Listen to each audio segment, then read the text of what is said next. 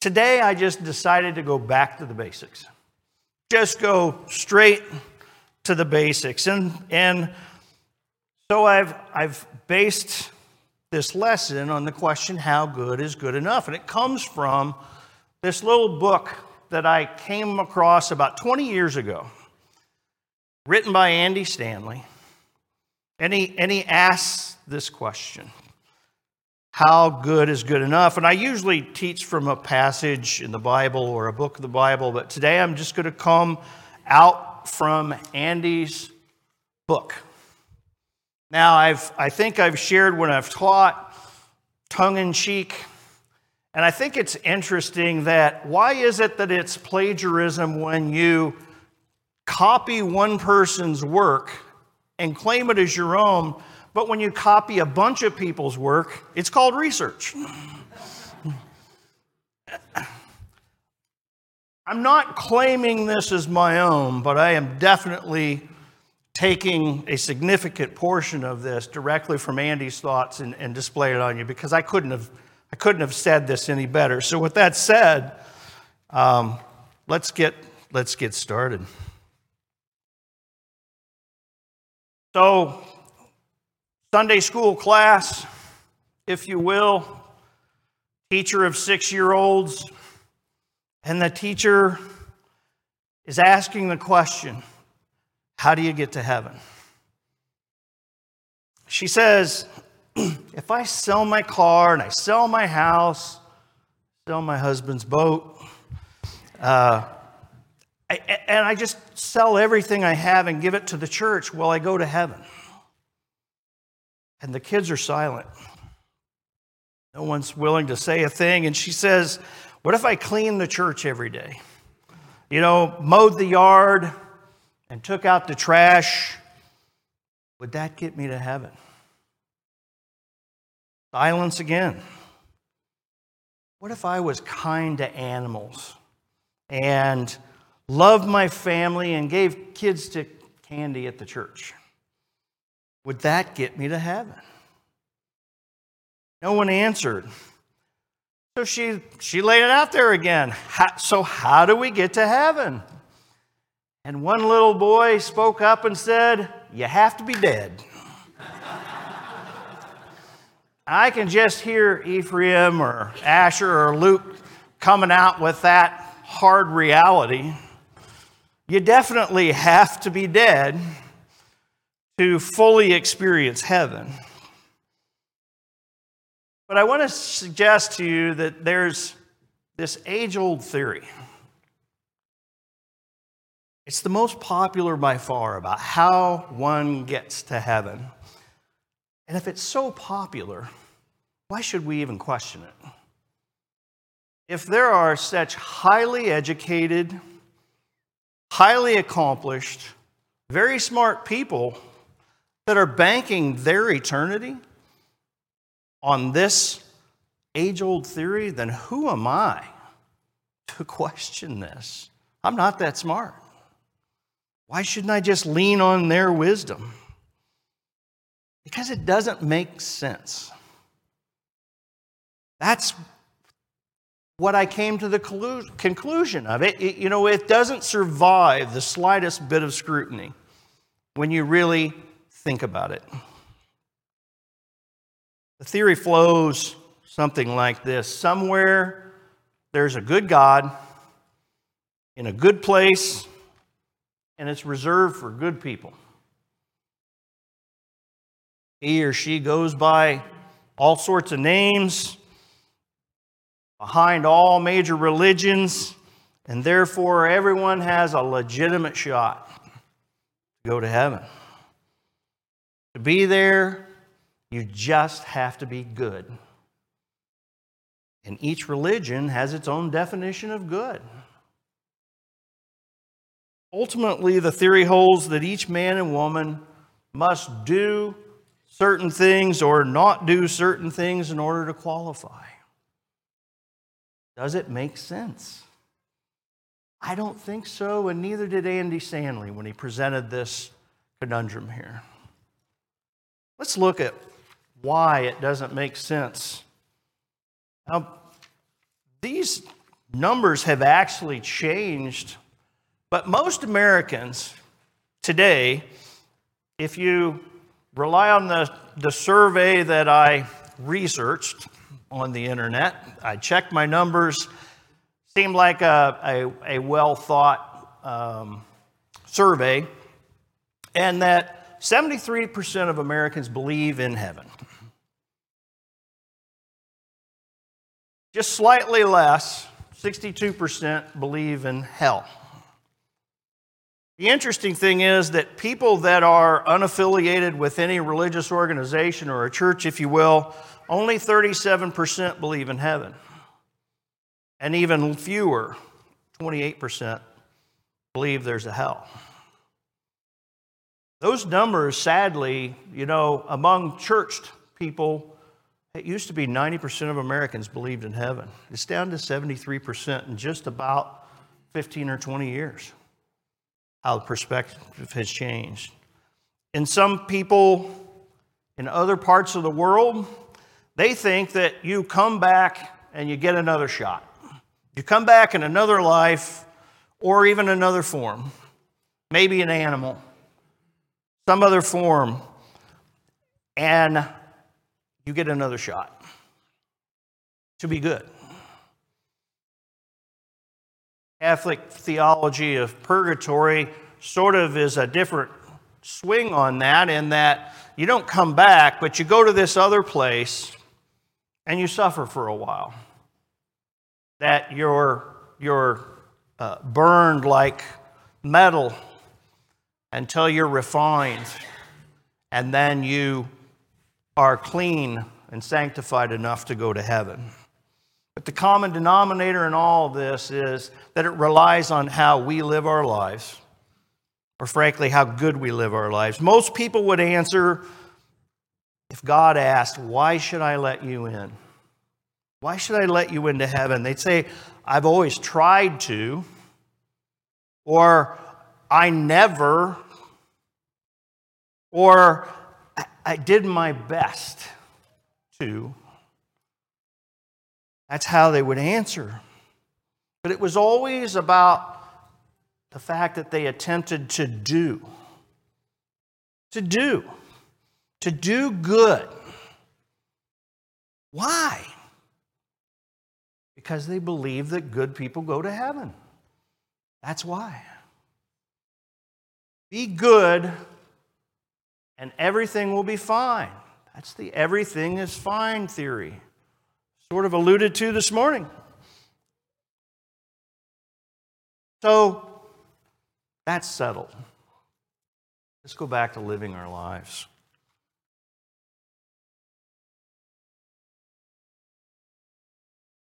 Solomon said, a good name is better than a good ointment, and the day of one's death is better than the day of one's birth.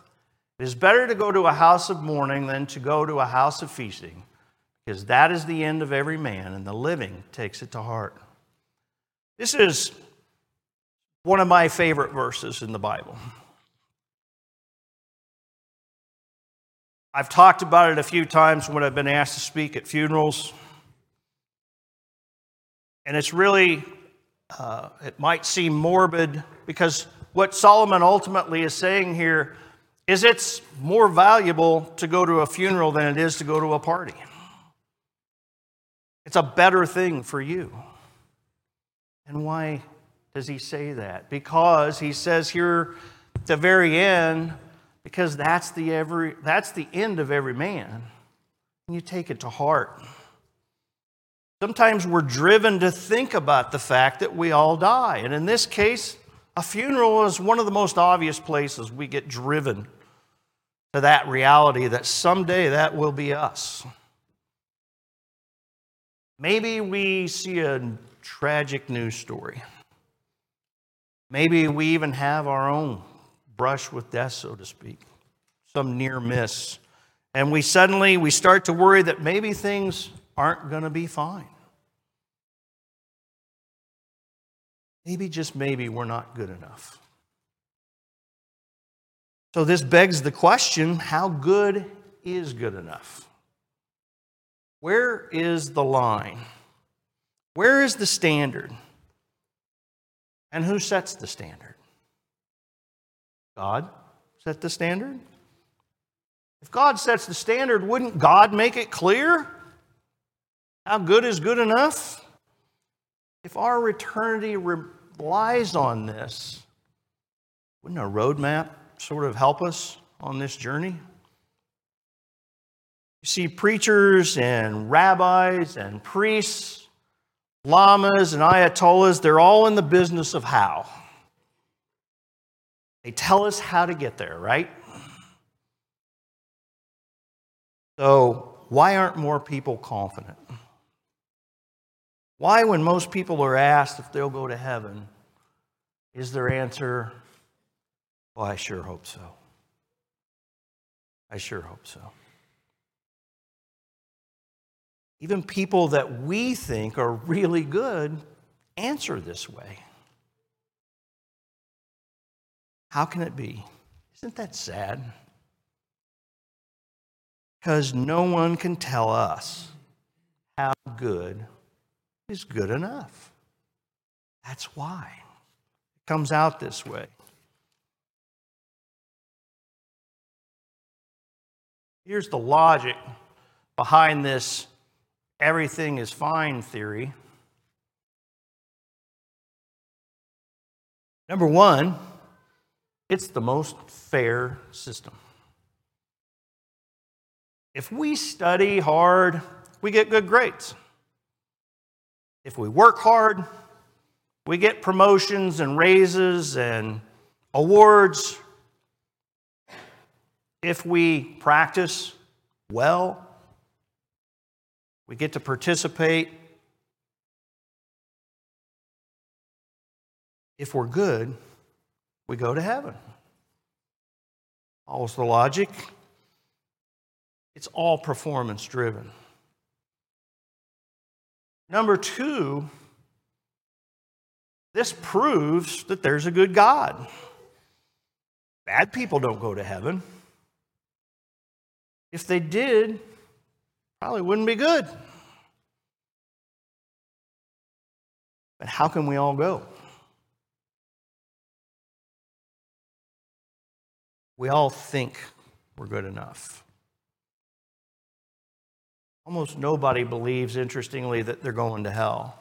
Maybe not convinced that they're going to heaven, but almost no one believes they're going to hell.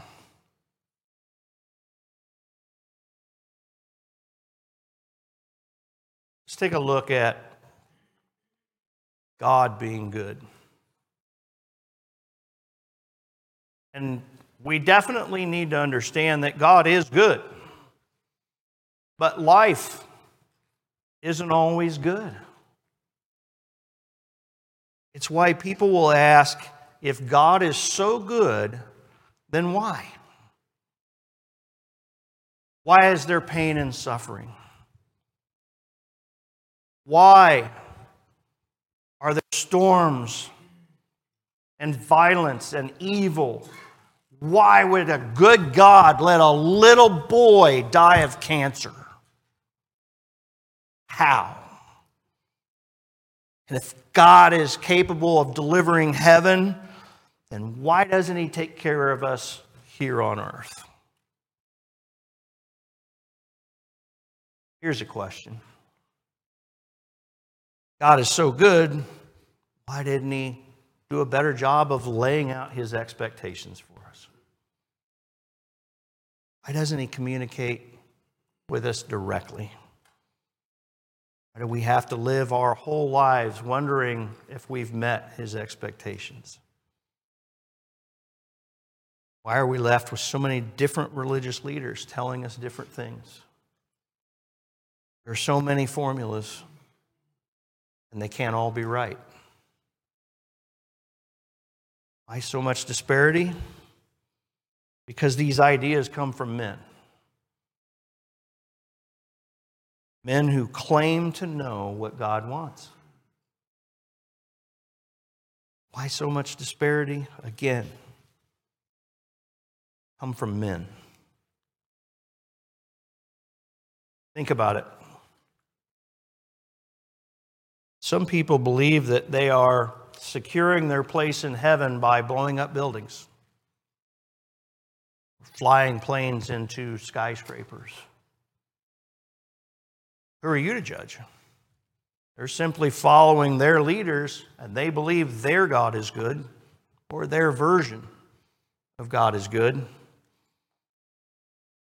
Their God good? They think so.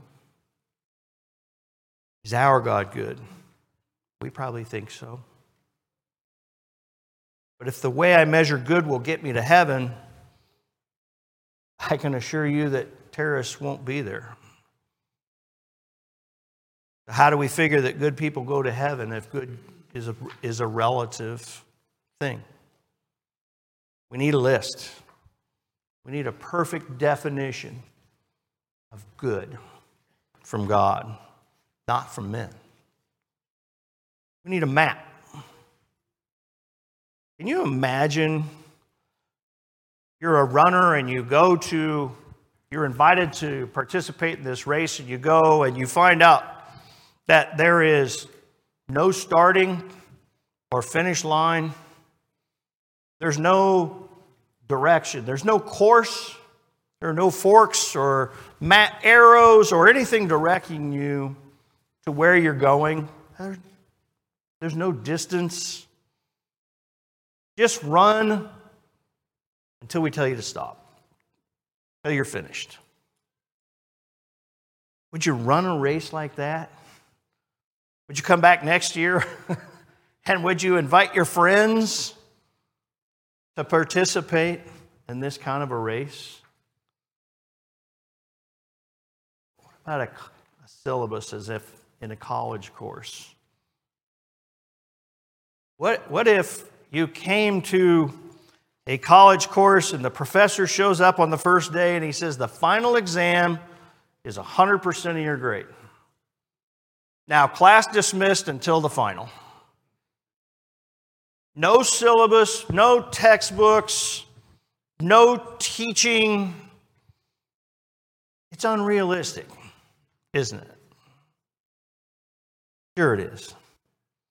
But if the next life depends on your test score in this one, what do you really have to go on? You need a job description. We wouldn't run a race like I just described. We wouldn't take a college course that I just described, and we wouldn't go to work for someone likely without some sort of a job description. We'd want to know what it is we do, so why would we stick with a God that is just so ambiguous? Good people go. God is good. We need more input. So why not let our conscience tell us? First of all, it's obvious. It's not consistent. And one conscience can be different from another. The Taliban think that women should have no rights. And my wife told me this morning to make sure I said that I don't agree with that. I don't agree with it. Both consciences can't be right. They can definitely both be wrong. Your conscience might tell you when you're doing something wrong, but it's not in the place to assure you when you're doing something right. It doesn't tell you how perfect you need to be. And if it did, religion wouldn't exist at all. We have our conscience, and we'd know exactly where we stand. What about listening to our religious leaders? They know. Their full-time job. You remember when people thought the world was flat? Remember when the church condemned the notion that the universe was endless? In fact, in 1633, Galileo was forced by the church to renounce his beliefs about the universe. Was that good? Was that right? Shouldn't church leaders know better? Aren't they the ones to tell us what's right and what's wrong?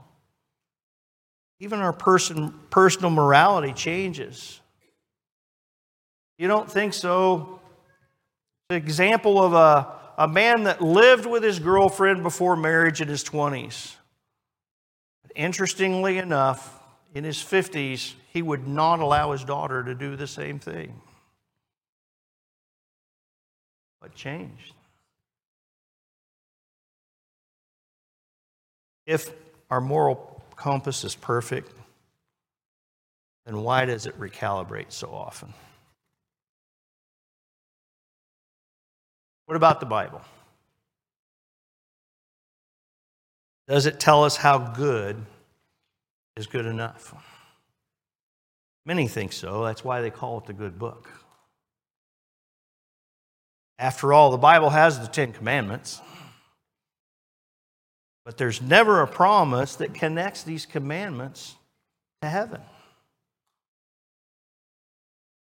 Besides that, there are way more than 10 if you just read Exodus alone. You hang your hat on the Old Testament, you have to do it all. It's no help. What about the New Testament? It's full of stuff about heaven and hell. Problem is, again, there's no absolute standard for good. Romans chapter 3 and 23, very familiar verse to all of us. All have sinned and come short of the glory of God. And just a little bit before that in Romans verse 10, it says, there is no one righteous, not even one. What? None? Tells us flat out, nobody is good enough. Nobody. So what's the point? There isn't a list of to-dos that assures us heaven that we can look at in the Bible. Paul tells us there's no one good enough anyway.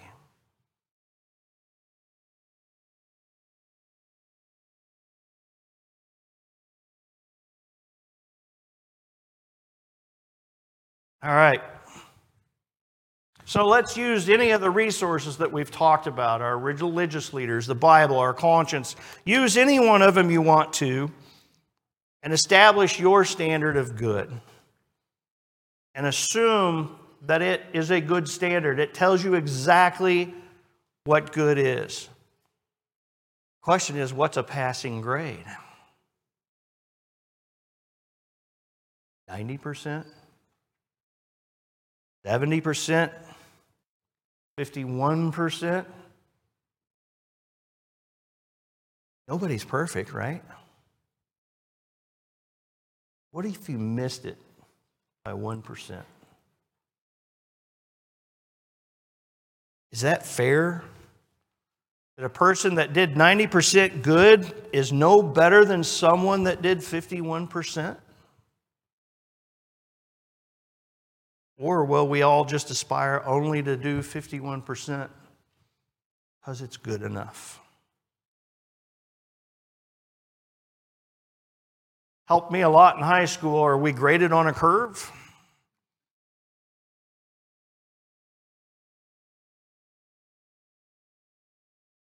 What if we run out of time? You know, we're planning to do more good, but we just died suddenly. Surely we'll still go to heaven because God knew we meant well. He knew that we were going to do that good, but you don't know, do you? We still cling to the idea, though, that good people go to heaven. Who goes? Everybody? Nobody? Either way, why should we be good at all? Wouldn't it be nice if this will be the for the techie guys in the room, that wouldn't it be nice if God gave us updates like Microsoft 7.0, like Goodness 7.0? They just plugged in these updates and kept us informed. Here's where you are and here's where you need to be. And so you got to speed it up because, by the way, I've scheduled your death for 2 weeks from now and you're running out of time. Another question, cynically, is why rely on prophets from 2,000 years ago? Why be silent for so long about what it is that he wants? So the biggest problem with Good People Go is that it contradicts the teachings of Jesus. Jesus taught us that God wasn't going to give us what we deserve. His teachings were a total departure from any previous teachings. And why do you think the Jewish leaders wanted to kill him? That very reason. Jesus taught that God loved bad people too, and that bad people could go to heaven. Jesus associated with prostitutes, tax collectors, the ne'er-do-wells. Jesus said he had the power to forgive our sins. And Jesus also said that even the best at being good weren't good enough. For I say to you that unless your righteousness surpasses that of the scribes and Pharisees, you will not enter the kingdom of heaven. Pharisees were the best of everyone in Jesus' time. They were professional do-gooders. They were the best at keeping the law. They told everybody else what good was. So imagine how they felt when Jesus said, "You're not going to heaven, and in fact, you folks out in the crowd listening are going to have to even be better than they are to get there." Imagine how tough that was. If the Pharisees weren't good enough, then who is? Who's good enough? The average person doesn't have enough time to be that good compared to the time that the priests and the scribes and the Pharisees had to devote. I know I don't. And I haven't killed one bull or one lamb to fix it either.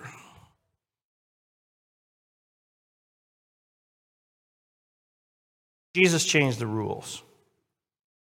You have heard that it was said, "You shall not commit adultery." But I say to you that everyone who looks at a woman with lust for her has already committed adultery with her in his heart. Now, if you just thought about committing adultery, you were already guilty. You have heard that the ancients were told, "You shall not commit murder, and whoever commits murder shall be liable to the court." But I say to you that everyone who is angry with his brother shall be guilty before the court. And whoever says to his brother, "You good for nothing," shall be guilty before the Supreme Court. And whoever says, "You fool," shall be guilty enough to go into the fiery hell. So now if you're just angry, you're in serious trouble. Anger equals murder. Scumbags can go to heaven. Jesus didn't support the good people go theory at all. His standards were even higher than Moses's. He even appears to contradict himself, that the Pharisees were not good enough, but obvious sinners were. Let's summarize some of what Jesus taught. The best aren't good enough. Evil thoughts equals sin. And bad people can go to heaven. You know, Jesus really turned everything upside down when he was dying on the cross. One of the criminals who were hanged there was hurling abuse at him, saying, "Are you not the Christ? Save yourself and us." But the other answered and rebuking him said, "Do you not even fear God, since you are under the same sentence of condemnation? And we indeed are suffering justly, for we are receiving what we deserve for our deeds. But this man has done nothing wrong." And he was saying, "Jesus, remember me when you come in your kingdom." And he said to him, "Truly I say to you, today you shall be with me in paradise." You know, crucifixion was the most shameful and painful form of execution in that time, probably, arguably, in mankind's history. And it was reserved for the really, really bad guys. Look at the conversation that Jesus had here with these two criminals, though. This first criminal says, "Oh, come on, tough guy. You know, you're the Messiah, you're the Christ. Save yourself. And by the way, take me with you." And the other criminal says to his partner in crime, if you will, that, "Listen, we're being punished justly for what we did. Jesus didn't do anything wrong." And then in verse 42, this criminal dares to ask Jesus for mercy. Did this guy have the right to ask for that? Had he lived a good life? Even he admitted that he had not been good. And he was out of time. He couldn't undo it. He couldn't fill the gap.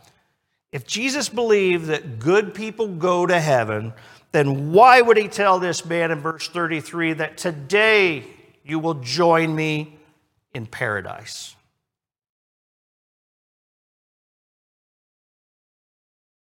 What if this man had raped your sister? What if he had committed some offense to you and you were there to watch this guy pay for his crime? And you hear Jesus make that promise. Is it justice? Is it fair? Do bad people go to heaven? Evidently, Jesus thought so.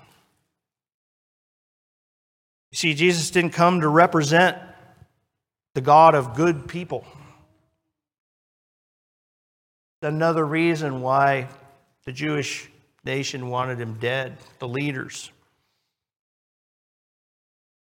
You know, and if you consider basically everybody today says nice things about Jesus.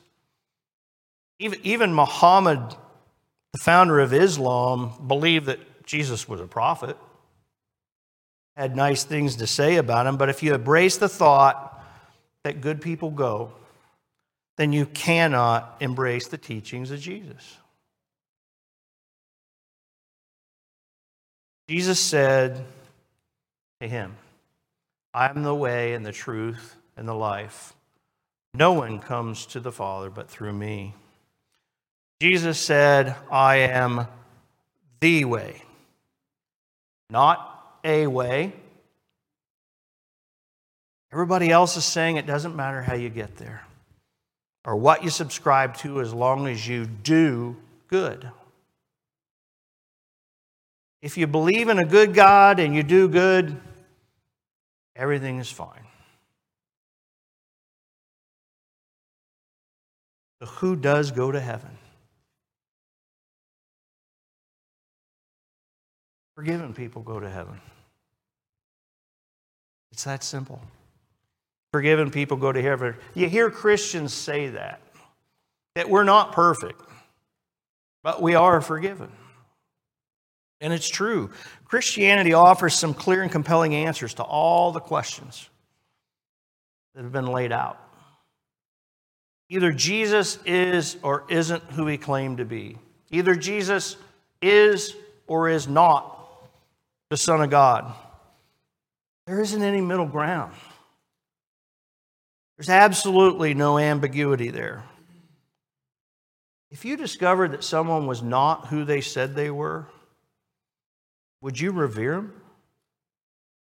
Would you give him a pass? Would you associate with him? You either have to openly say that Jesus is the Son of God or say that he was a liar. There's no in between. Obviously, his apostles and disciples believed, or they wouldn't have been willing to die. I mean, clearly, would you be willing to die for a lie that you knew was a lie?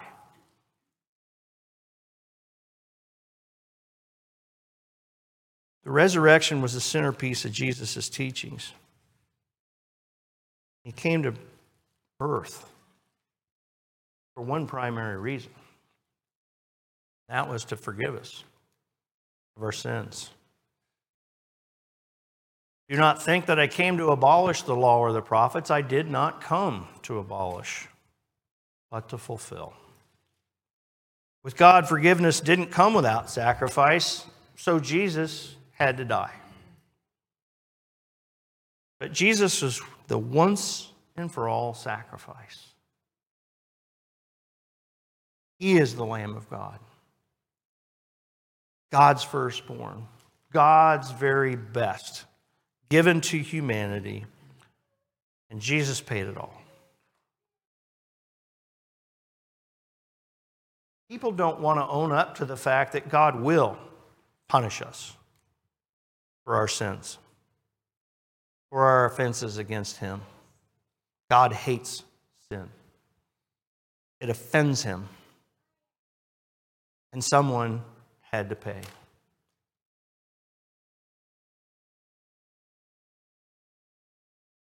So what caused all of this? Real simple. It's our selfish nature.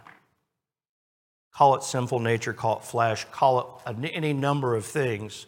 But the reality is it's because we're selfish. Our perfect little child was born. And then all of a sudden we have to start saying no to some things. And then more rules came because our precious little angel seemed to have a mind of his own. And we're horrified. Something inside of him eventually is brought out because we establish a standard. And that's how it is with us and God. We want it our way because we are selfish. We are sinful. Romans 3:20 points out here. Because by the works of the law, no flesh will be justified in his sight. For through the law comes the knowledge of sin. God didn't create, this law didn't create our selfish nature. It reveals it. That's what he's saying here. Take a look in the mirror. This was the purpose of the law. Look at the mirror. I think I'm a pretty good guy. But if any sin separates me from God, I'm in trouble. You know, I'll be honest. Sometimes I'll see a really nice pickup truck and think, man, I wished I had that guy's truck or gal. And I have to be careful to make sure that doesn't go into envy. You know, how easy it is to envy, look at someone else and see what they have in this world and say, gee, I wish, and just be consumed by it. Where it's not just nice to have, it becomes something more. But even as we're aware of our sin, we continue to do things at the expense of other people. Our selfishness chokes the life out of marriages. It drives wedges between father and son. It creates bankruptcy. It fuels ambition, often to self-destruction. It's a taskmaster. We are slaves to our selfish nature, and we need a Savior. We need to be saved. We need to be delivered from this thing that just rages inside of us, that we fight all of the time. We need to be forgiven of all the pain and the hurt that we've caused others. And we've caused ourselves as a result of our own sins. The law convicts me of my sin. It doesn't save me. The law doesn't help me overcome my sin. The law doesn't promise forgiveness forever. So what do? The law could not do, weak as it was through the flesh, God did. Sending his own Son in the likeness of sinful flesh and as an offering for sin, he condemned sin in the flesh. Jesus came to be both forgiver and deliverer. No one else had ever claimed that. We're lawbreakers. We break our own civil laws, and we break God's laws. To believe that good people go to heaven assumes that we just need to be better people. Christianity teaches that we need a Savior. Anyone who wrote a book in the Bible understood that. And it's taught very plainly. That's why they didn't write a to-do list. We need a Messiah, not a to-do list. People pick a religion like they pick a flavor of ice cream. What do I like? What makes me feel good? What makes me comfortable? How about asking yourself, what is the truth? Now, this may seem unfair, but it doesn't make it untrue. What's true in reality isn't always fair. Ask me about my relationship with referees when my children were playing sports. Life isn't fair. People will adopt the attitude that Christianity isn't fair, or at least Jesus' version of it isn't. And so it's not true. But how much more fair could Christianity be? When did you ever complain about getting more than you deserved? Don't get caught in the trap of a list. Religions have lists. Islam has them. Judaism has them. Hinduism has them. Frankly, Christians can have them. Try to wrap up here. Imagine I'm watching a baseball game. My son's pitching. I'm standing behind home plate. So I've got a clear view of what's going on. It's the bottom of the ninth inning. In other words, it's the end of the game. There are 2 outs. The bases are loaded. It's a full count. There's 1 pitch left. Strike ball or a hit or a ground out or whatever. But this game is likely going to end here because my son's team is ahead by 1 run. All he has to do is strike this guy out. 1 pitch. The pitch comes in, and from where I'm standing, it sure seems like a ball to me, but the umpire says, "Strike, you're out." And I'm like, "Thank you, Lord. Thank you." What, for fairness? No, for mercy. I didn't demand fairness from God in that situation. I thanked him for his mercy. How do you think the father of the batter felt? Think he thought it was fair? If we're such fair-minded people, then why don't we buy into socialism as a whole? And if you do, it's okay. Go ahead and bring all your stuff up here and give it to me. I'll take care of it. I'll redistribute it as I see fit. But we don't. Yet we demand fairness from God. This sense of fairness that we have. Do we want God to give us what we deserve? Do we really? God gave us what we needed, not what we deserve. He gave us mercy. He gave us grace.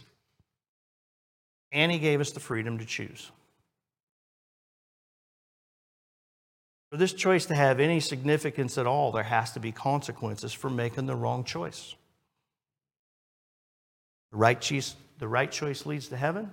The wrong choice leads to hell. When Adam and Eve disobeyed God, they introduced sin into the world. God didn't. And from that point forward, people have disobeyed. It seems that God maybe had two choices at that point: to start over or to grant mercy and grace. And that's what He did. You may say that, why should we pay for Adam and Eve's sins? Well, I would tell you that we don't. We suffer the consequences of that sin. We're not obligated and we do not pay for that sin. You'll still want to complain about it. Who pays for the consequences of your sin? God suffered the day Adam and Eve disobeyed. And He suffers when we disobey. But then, after Adam and Eve introduced sin into the world, God did something very, very unfair. He sent His Son to die for our sins. For sins He did not commit. For sins that are yours and mine. When sin came into the world, life became unfair. And God sees our sin as a debt we just can't pay. And so there's no point in Him asking us to. We're powerless. And we're without hope unless someone intervenes on our behalf. Someone who is sinless. Good people don't go to heaven. Forgiven people go to heaven. Christianity, or at least Jesus' version of it, offers forgiveness. Everyone is welcome. Everyone gets in the same way. Everyone can meet the requirements. The only question to be answered in your heart is Jesus the Christ truly the Son of God? You truly believe that? Making that confession and having true faith is what will get you to heaven. You ask Jesus to forgive your sins, you will be forgiven. Now, held you for a long time. I'm going to wrap up with a few more thoughts. Thank you for hanging with me. This is the one thing I don't like about this book, because that's where the book ends. Stops cold at that very hard and obvious truth. And I don't know if Andy just wanted to key on the beginning. Like I said, I want to go back to the basics. The very basic thing. And so maybe he just wanted to simply point out the cornerstone of our salvation. But in Romans 6, verse 1, Paul asked the question, and I'm putting it in my own words here. After we say we would believe, should we just go on about living our lives as we did before? And Paul says, no, absolutely not. 1,000 more lessons could be taken from here. Part of the reason why I had a struggle reining in this lesson today. Belief is a beginning. It's not an end. Jesus commanded that we be baptized, that we bury the old person and arise a new person.